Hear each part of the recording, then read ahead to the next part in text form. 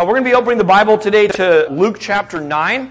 This week, I was in a small coffee shop in a small town, and I was sitting there reading my Bible. I had two of my kids with me, and I was just kind of doing my morning quiet time, sitting there reading my Bible, and something really, really strange happened to me.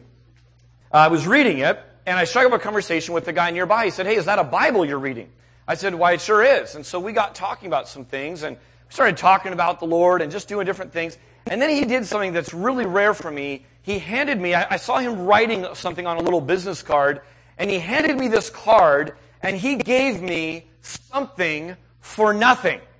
Now that's rare, right? His name was Sam, and he owns this place. On his business card it says Sam the Barber. So on the back it said free introductory haircut from Sam the Barber. Now I knew that reading my Bible had some eternal rewards, but evidently there might be a free haircut in it for you too. So just try it out. I've never had that happen here in San Jose, but evidently in small towns in gold country, this sort of thing happens. Normally, if someone hands you their card and they are offering you something, what does that mean? They want something back, right? They're selling you something. Now that's not necessarily a bad thing. This is how, business works and life works. But we are trained, are we not? That when someone is offering a good or a service, we are trained to say this in our minds. Yeah, but what's the catch, right? What's in it for you? Why on earth would you offer this to me? This can't be something for nothing. Well, I'm here to tell you that once in a great while, you get a little card from Sam the Barber, and it is something for nothing, but most often it's not. We're driving home yesterday, and right near Interstate 5 and Highway 120 is this fantastic billboard. We're driving along, and I nudge my wife, and I say, "Look at that billboard," and here's what it says. It says, it's a giant billboard off to the right, and it says, the Children's Dental Fun Zone. And now the Children's Dental Fun Zone, it's all written in brightly colored letters. Everyone on the billboard is having an absolute blast. It looks like Chuck E. Cheese, And I thought, now that's marketing. The Children's Dental Fun. Mommy, can we go to the dentist? That was the motive behind that.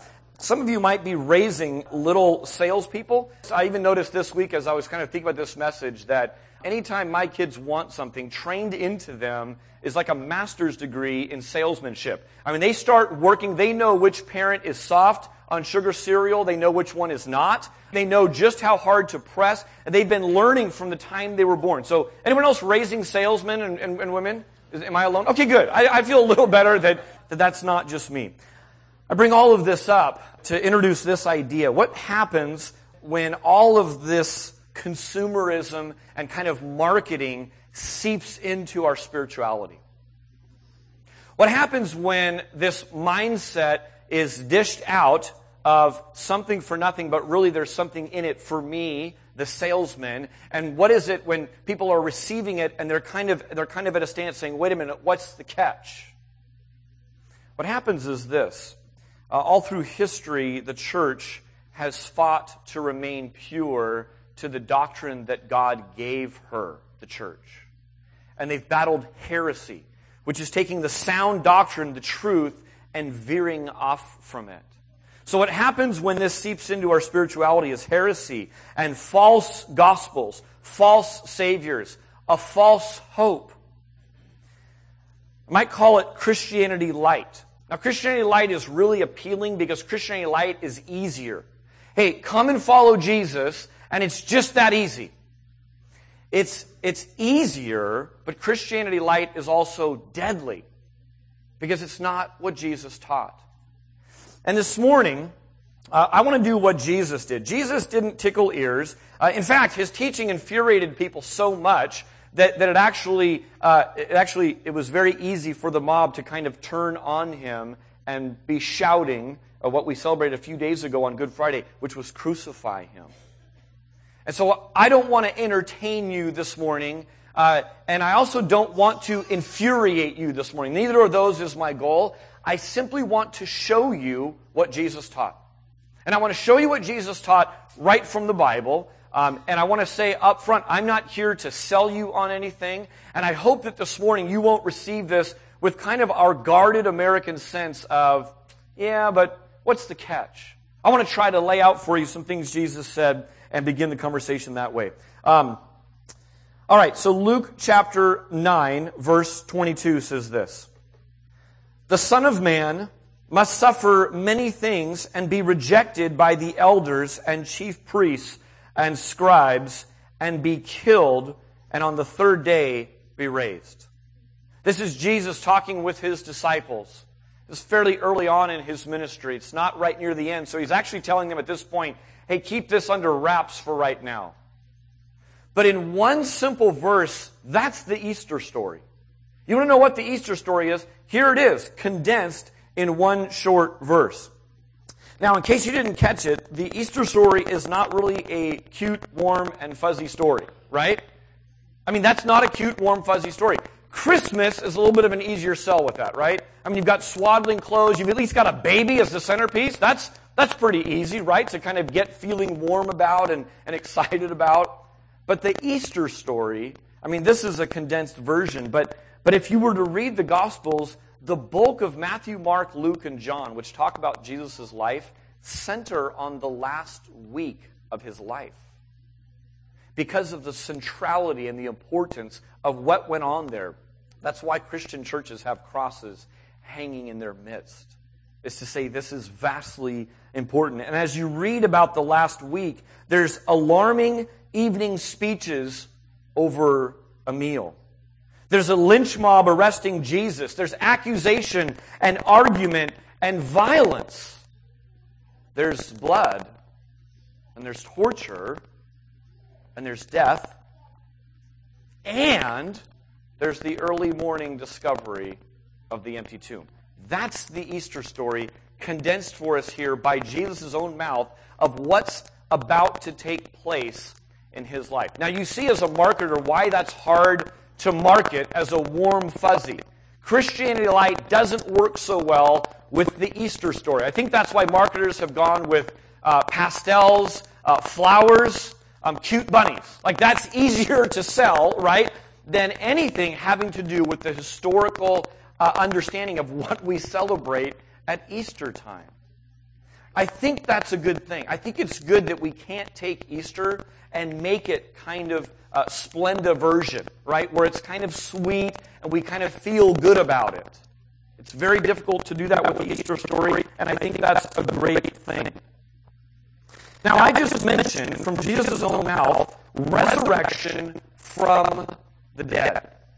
Maybe you're sitting here as a result of a piece of paper that was placed on your doorstep with the words "hard to believe" on it. If so, welcome. You're one of our neighbors. We walked our neighborhood this last week and just met our neighbors and just handed them out and passed them out. The whole thrust behind that is this. I hope you find what was just read really hard to believe. It means that you're listening, first of all, so thank you. But secondly, it means that you're using your God-given faculties of logic, deduction, and reason. Resurrection from the dead doesn't just happen, right? If you are finding resurrection from the dead and the prediction Jesus just made about himself of what was going to take place and what Christians around the world this morning are celebrating, which is that he did in fact bodily rise from the dead, and you find that a struggle, it means that you're not alone. It means that from day one, the disciples and opponents of Jesus Christ found this very hard to believe. Can I just put out one caution before we move forward? Can I just say this? If you're finding this hard to believe, don't just check it off as, therefore it must be a myth. Therefore it must not possibly be true. I want to point to two events in history that will kind of reset our brains to say, wow, what we didn't think was possible actually is possible. Unbelievably so. Just because it's hard to believe doesn't make it untrue. The Holocaust. Pre-Holocaust, you would never, in your wildest imagination, envision that kind of evil, systematic evil, on a widespread level, being able to be carried out in what, at the time, was modern society, right? On September 10th of 2001, you would not have believed, had you been watching one of the many action films of the day, that something like that was going to take place in New York City the following day. Your brain just wouldn't even be able to grasp it. That would be hard to believe. Hard to believe doesn't necessarily mean false. Okay? So let me just throw this out. Resurrection from the dead is hard to believe. Acknowledge that and begin the process of discovery to say, is this credible or not? Now, right now what's happening, whether you realize it or not, is you're sizing me up. You're saying, do I even believe this guy? Why should I believe this guy? What you're doing is common to something that all of us do every single day. You consider the messenger. You consider the source of something. If you were to hear, hey, there's free haircuts being given out by Sam the barber at the coffee shop, but you have to be reading your Bible, right? You would hear that and go, my hair's really long and needs a haircut, and I don't have much money. I want this, but I'm going to check this out. Is it worth me going down to the barber shop, right? To see if that's true. You're going to consider the source. What I want to do just very briefly is this. I want to consider the source of where we just read this from. Someone wrote this down. These words of Jesus were written down by a human being. Okay? So, Luke is where we're reading from. Luke chapter 9. Secular historians and believers in Jesus Christ agree on something with Luke. Luke and his account of Jesus is an incredible piece of ancient literature. So whether you're a believer in the resurrection or whether you're not, across the board, people who study such things say Luke was a top-notch historian. A couple things about Luke. One is that he was a doctor. Luke, by profession, was a doctor. So he has a mindset that is wanting to go after facts, and he has an orderly mindset. If you were to go to the early part of Luke, you would see in verse 3 that he sets out to write an orderly account for this guy named Theophilus. It's kind of a benefactor that he's writing to say, here are the things that are being accomplished among us these days. I set out to write something accurate and orderly so that you could understand it and see it. Finally, it says this, so that you may know the certainty of the things that you have been taught. This is Luke setting up what he's doing early on in his gospel. What you can't do with the Gospel of Luke is just dismiss him as saying, well, he was just a guy writing a children's story about Easter. That's not what he set out to do. Luke is a serious person writing down the truth because he's compelled to do so. I would believe, and I would say, because the Bible testifies to this, that he's under the direct influence of the Holy Spirit to write down and preserve what Jesus said. He wrote a second book called the Book of Acts. It's kind of part 2. And this is something that nails the truth of this. It says this, talking about Jesus, to these he also presented himself alive after his suffering by many convincing proofs, appearing to them over a period of 40 days and speaking the things concerning the kingdom of God. Those 4 words, by many convincing proofs, is showing that resurrection is difficult to believe no matter what age you were born in. No matter what location you were born. This is not normal. This is supernatural. And so Luke is saying, I want to show you these things. By many convincing proofs, he showed himself alive. Now this morning is not so much about getting into those many convincing proofs. That's a well worthwhile exercise.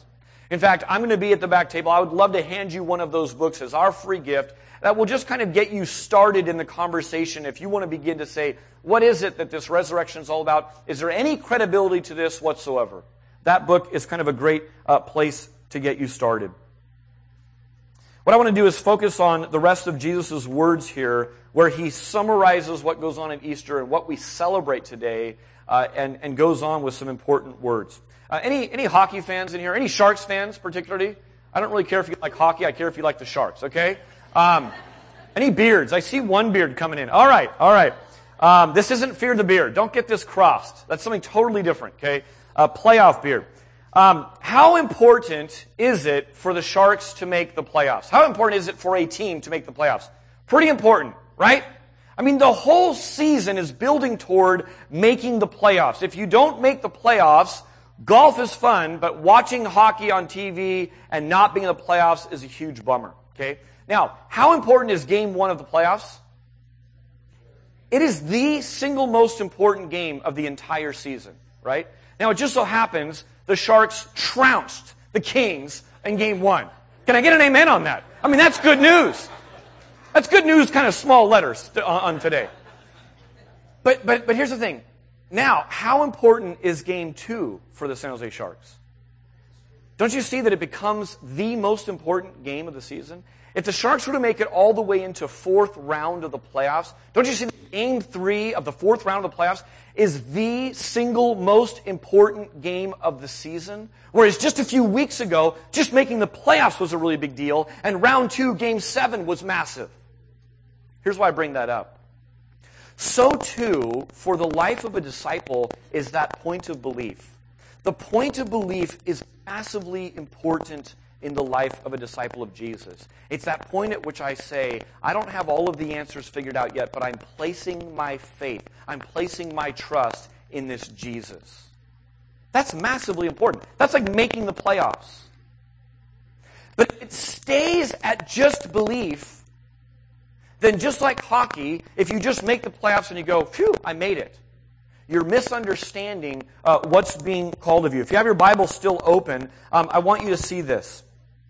Jesus summarizes all that we celebrate at Easter in a few short words, but his prediction is followed up by an equally powerful summary of the entire Christian life. Okay? Here it is in verse 23. It says, "And he said to all, if anyone would come after me, let him deny himself and take up his cross and follow me." Now, Jesus said many, many difficult things, and this was certainly one of them. He just said to his disciples, these people who left everything to follow him, that says, I'm going to be abused, mistreated, put to death, and I'm going to rise again from the dead. Now, if any of you would come after me, I'm inviting you. Follow me, come, and die. That's essentially the invitation of Jesus. Those are some hard sayings. Those are hard words to swallow. The invitation of Jesus is a call to discipleship, not just faith alone. Or to put it a different way, it's faith and obedience. It's faith and following Him. In Matthew 7, Jesus says this, think Christianity light in your mind for a moment. Not everyone who says to me, Lord, Lord, will enter the kingdom of heaven, but only he who does the will of my Father who is in heaven. So it's not enough to make a profession of faith. Oh yeah, I've trusted in Christ. 5 years ago, I made a profession of faith. I said a prayer. I walked an aisle. I even filled out a card. That's important, believe me. But what you do with that in following, faith and following, becomes the next most important thing. Let me take what Jesus just said as a summary of the Christian life and break this down for us. The first thing he says is to deny yourself. Jesus commands us to deny the self. Now, all of us are born with something. It's called opposite of denying yourself. What you and I tend to do by nature is coddle the self, care for the self, nurture the self, promote the self, protect the self. Right? I mean, that's just what we're born with. And now Jesus is coming along and saying, deny yourself. What is he talking about with that?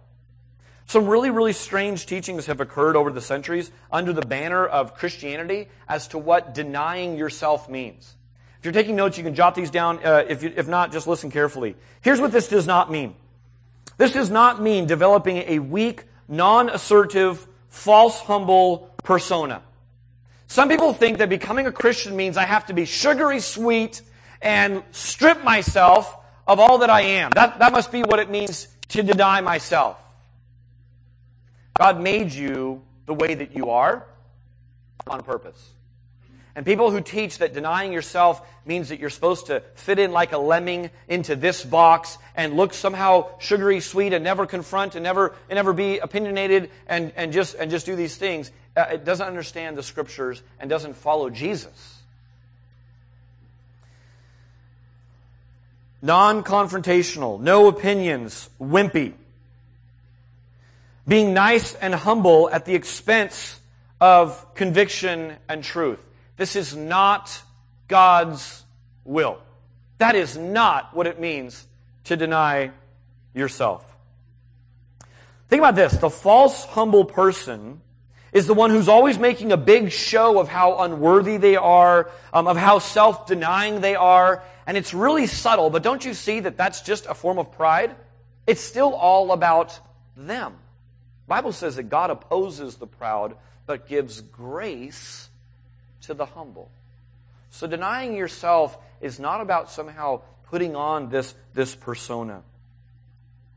Jesus wasn't like this. He's the one we're following. St. Paul, who wrote much of the New Testament, certainly wasn't like this.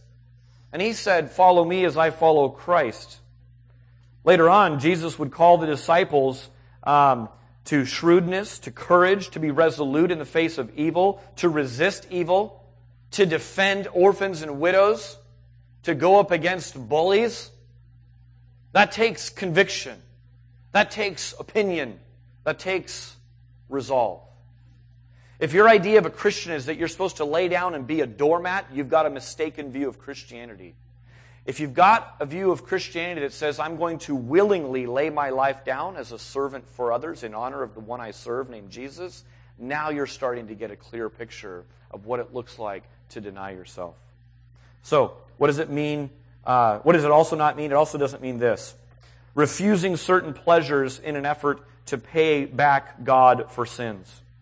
Ephesians 2 says this, "For it is by grace you've been saved through faith. And this is not from yourself. It's a gift of God, not by works, so that no one may boast." Our church just walked through the book of Galatians. The whole book of Galatians is talking about the fact that you can't do anything to earn God's grace. By definition, grace is a gift. It's freely and undeservedly given. It only has to be received. In these two statements lie some of the vast, what I believe is error in false Christianity, in what people are taking the gospel and misconstruing it into something twisted and not what it ever was intended to be. Those who view following Jesus like this, of self-denial, no parties, no ice cream, no smiling, and certainly no laughter, they just know nothing of Jesus Christ. Jesus Christ laughed. In fact, if you just give kind of a cursory reading of the Gospels, you realize Jesus was accused of being a glutton and a drunkard. He must have been around some parties to be accused of that. Does that make sense? So to think of Christ this way and to think of what it means to be a Christian this way is off base. Here's what it does mean. It means that we turn from our old life. Colossians 3:3, "For you died, and your life is now hidden with Christ in God. Put to death, therefore, whatever belongs to your earthly nature." In just a few moments, we get the pleasure of witnessing a baptism here on Easter Sunday morning. Beautiful. Part of what baptism does is it mimics. It's a drama showing that you've died with Christ. Going down under the water is dying with Christ, and that you then raise to newness of life. It's a drama of an inward reality that's already gone on in the life of the believer. We are now living to please Christ alone and not ourselves. Now, as subjects of the great King, what you do is you resign your job of building your own earthly kingdom, which most of us, pre-Christian, spent a lifetime perfecting. And if we're honest, spent a lifetime not doing the best job at it. We're not great CEOs of our own lives. Jesus certainly didn't soft sell self-denial. There's a story of him being approached by this rich young ruler. We don't know much else about him, but he approaches him and he asks him, "What must I do to inherit eternal life?" And it's interesting because Jesus doesn't say, "Ooh, we got one. We got a convert. Quick, make an easy decision. Let's play some music, throw off the confetti, and let's get him before he changes his mind." That's a salesman. I don't want any conversions like that this morning. There's no confetti hidden anywhere in the building. Okay? We are not going to go that route. Instead, it's interesting what Jesus does. With utter truth and with grace that just drips out of his pores, here's what he does. He actually confronts the rich young ruler with who his real God is that he's serving, which is material possessions and stuff. So the guy comes with his list of things that he does to earn eternal life in his mind. And Jesus redirects his attention and says this, there's only one thing that you lack. He doesn't say this, but never mind that you actually haven't fulfilled the law as good as you think you have. But never mind all that. There's just one thing you lack. I'm sure the guy whipped out his day planner. He's like, let's hear it. Here it is. Go and sell all your possessions and give it away. What happens to the young man? It says he goes away sad. He's disheartened at this. Why? He wanted Christianity light. He wants to keep his stuff. He doesn't want to give it away to the poor. He spent a lifetime accumulating this. That's where his hope lies. That's where his happiness lies. What Jesus wanted to do was say, I want to tear down your paper god that won't save you. That's a terrible foundation to build your happiness on. And I want to show you riches that last forever. And the young man went away sad because he wasn't ready yet to place his faith in Christ. All right. The next words of Jesus clarify and intensify what he means. He says, take up your cross. People misuse this all the time in these sorts of ways. Oh, it's just my cross to bear. What they're talking about is their boss that they don't like, their old car that they drive, their spouse, their hacked Twitter account, whatever it is. I mean, it's just my cross to bear. No. That's just the junk of life of living in a fallen and cursed world. Okay, Jesus said it pretty simply. He says this, in this life, you will have trouble. That's true, right? That's just life, is what that is. This isn't the kind of cross that Jesus is speaking of here. To the ones who first heard Jesus speak these words, it would have been a staggering realism of impending suffering, torture, public humiliation, shame, torment, and eventual death. Now, the cross in our culture, in some ways, has kind of lost some of its punch. So maybe a noose would be a better image to just kind of hear how these words would have landed. Take up your cross and follow me.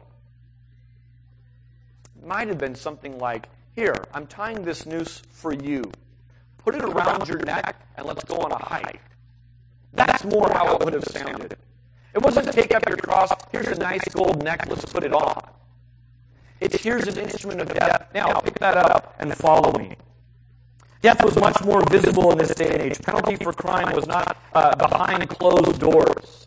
A criminal would have been forced to carry probably the crossbeam of their cross to their place of execution, while the whole town looked on, young and old.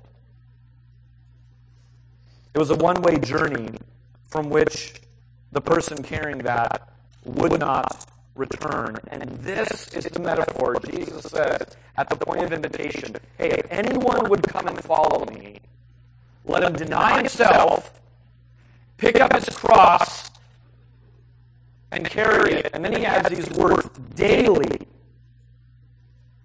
Now, it's hard to believe that this is good news. The gospel means good news. What I'm sharing with you today, by the way, is the gospel. And if you're hearing this or understanding this for the first time, you're thinking, this is hard to believe. This is hard to believe that this is somehow good news. I don't know if you suffered for Jesus lately. I had a teacher in college that taught me this in youth ministry. He said this, what you win kids with is what you win them to. So in other words, if all you ever do is throw parties and have lots of pizza and just draw kids with those tools, you will win them to that. And once you stop providing that, they will stop coming. If you want to win them to something substantial, do something substantial.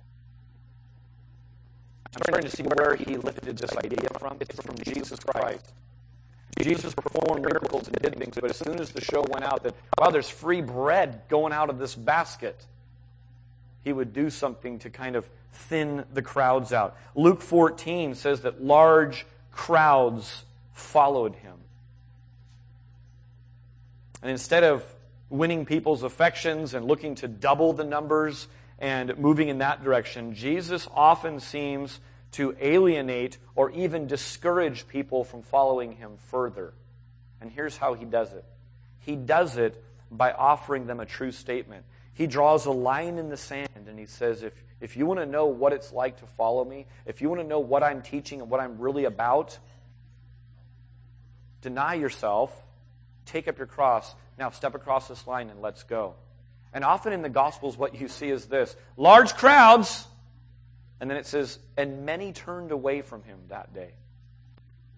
Hard teaching, he was talked to after church one day, teacher, this is a hard saying, and many disciples couldn't accept it, and so they left him.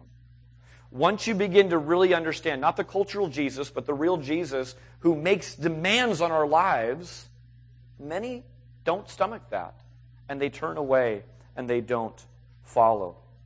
Why does Jesus do this? Jesus does this because he loves people. Jesus didn't come to sell you something. Jesus didn't come to tickle your ears or play a game. Jesus came to love you. And if anyone's been in any kind of lasting relationship of any kind, you know that love sometimes hurts. The great life that Jesus offers isn't here and now. He was helping them set their heart on real treasure, that which lasts. It's the parent assuring their child whom they absolutely love, hang on this first part of the journey. It's going to be really bumpy and really scary, but just hold on through it. You're going to love the ending. And so the kid goes on to the roller coaster. The kid goes into the Jeep. The kid goes on to the journey and trusts the parent. And the parent's telling them the scary news to prep them for what's coming. That's the picture of what Jesus is doing when he invites people to come and die. Lastly, he says these simple words, follow me. He preps them with these two things. It's an if-then clause. If you want to follow me, deny yourself, take up your cross daily. And then he says this, follow me. I'll tell you what is really telling about Jesus. His lack of manipulation, his lack of pleading with people. He just authoritatively invites people to follow him. Mark 1 records this, Jesus saying this, come, follow me, Jesus said, and I will make you fishers of men. He happened to be speaking to a group of fishermen. And what did they do? They left their nets and followed him. And their lives would never be the same. Something about the way that he issued that invitation had to woo these men away from their profession, away from all that they knew, to put their trust and follow this teacher. What does it cost to become a Christian? On the one hand, nothing. It's a free gift of God. On the other hand, everything. What I just showed you is this. Jesus isn't looking for you to make a one-time statement of faith. He's asking for everything. Deny yourself, take up your cross, and follow me. So it's free, but maybe not in the way that we sometimes think about. In practice, here's what this looks like. You follow the truth no matter where it leads. What you realize in Jesus is the truth. So you're following a person, not a philosophy, not an idea, not a manuscript. You're following a living person. And so to follow the truth wherever he may lead ends up in some of these scenarios in terms of suffering. It may lead to you're fired.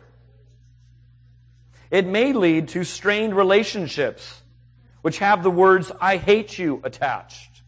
It may lead to inconvenience. It will probably lead to awkwardness. It may lead to scary situations, discomfort, loss, confusion. Read the Gospels. The first disciples of Jesus, I would say, experienced all of that. Maybe you're sitting here this morning going, wow, you're not a very good salesman, Dave. I mean, the question I would be asking, and maybe many of you are, is this: is it worth it? Is it worth it to deny myself, take up my cross and follow, and have these things potentially be the result of it? That's a really fair question, and you're not the first person to ask the question. Mark chapter 10 records this. Peter, one of the disciples, said to him, we have left everything to follow you. here's the undertext of that. Is this going to be worth it? The first disciples asked the same question. You're weighing your options. Is this worth it? Here's Jesus' reply. I tell you the truth, Jesus replied, no one who has left home or brothers or sisters or mother or father or children or fields for me and the gospel will fail to receive 100 times as much in this present age. Homes, brothers, sisters, mothers, children, and fields, and with them persecutions. And in the age to come, eternal life. Let me invite the band to come on up right now. Jesus gives a condensed version of the Easter story in verse 22 of Luke 9. Then he summarizes the Christian life, and now he goes on to offer what is at stake. What are you weighing here?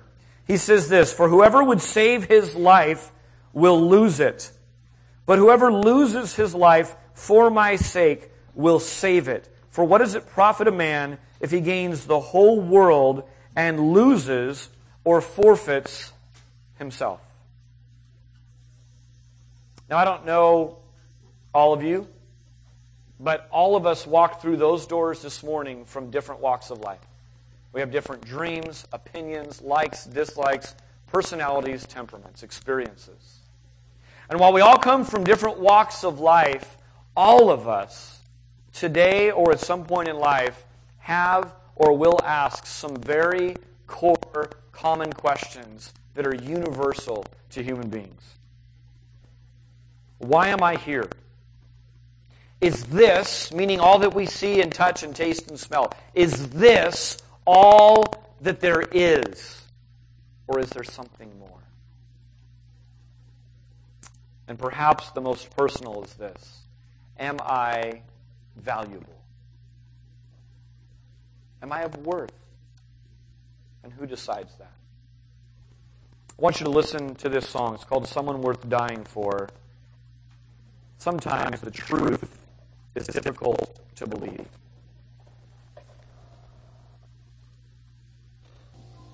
The invitation still stands.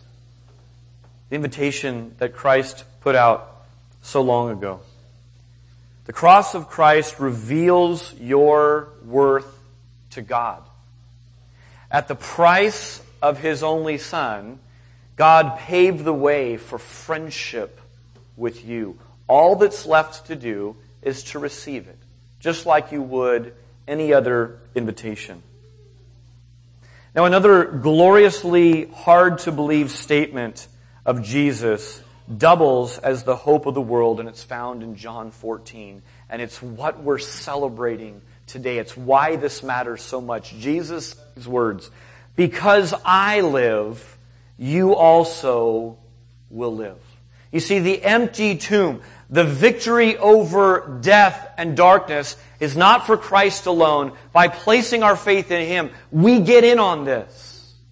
And we get to live also. Sometimes an invitation in a church is called an altar call.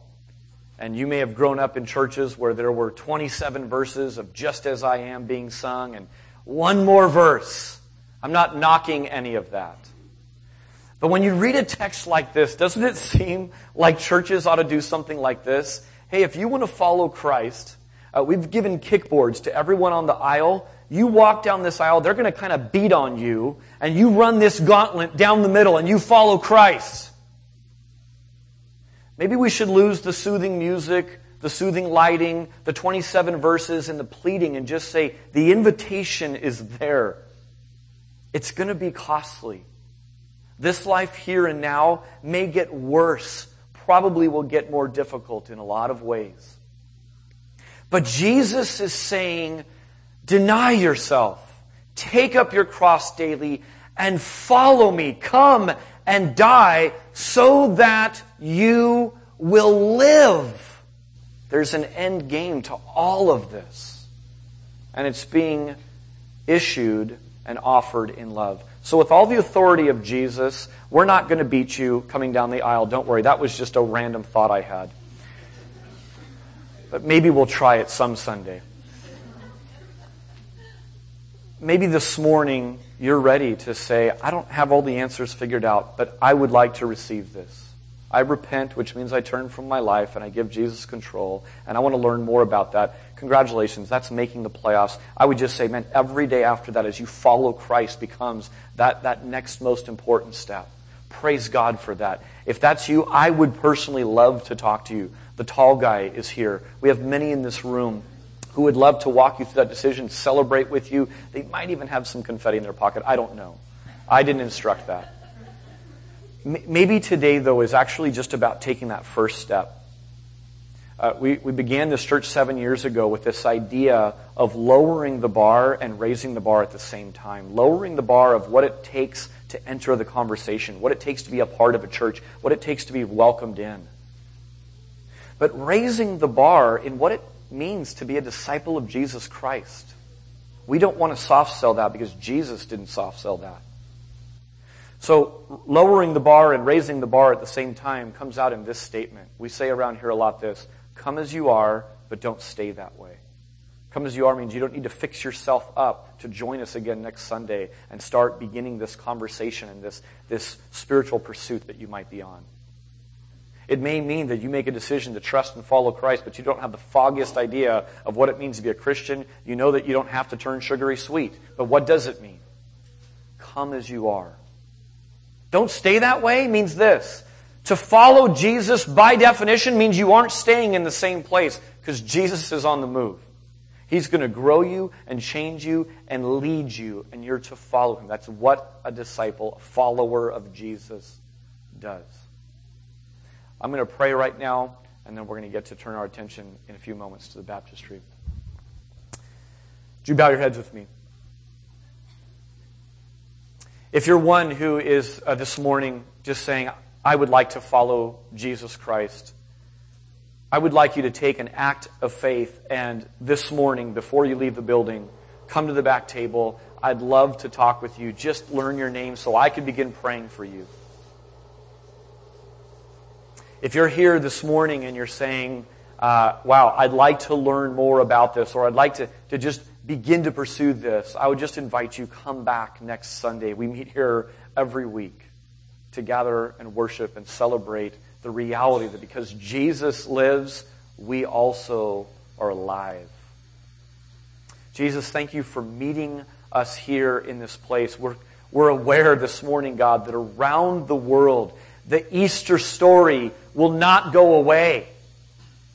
The truth of it remains, not just in the ideals or hearts and minds, but in the reality. And so, Jesus, we celebrate you this morning as the risen Lord and Savior. And for many in this room who place their faith in you, we praise you and thank you for the grace that you've displayed to us. We thank you for the healing power, for the forgiveness that we've received. We even thank you, God, for the difficulty that we walk through today because we trust you this morning. For guests and wanderers and prodigals and antagonists, God, we just say thank you for bringing us here together under one roof. In Jesus' name, amen.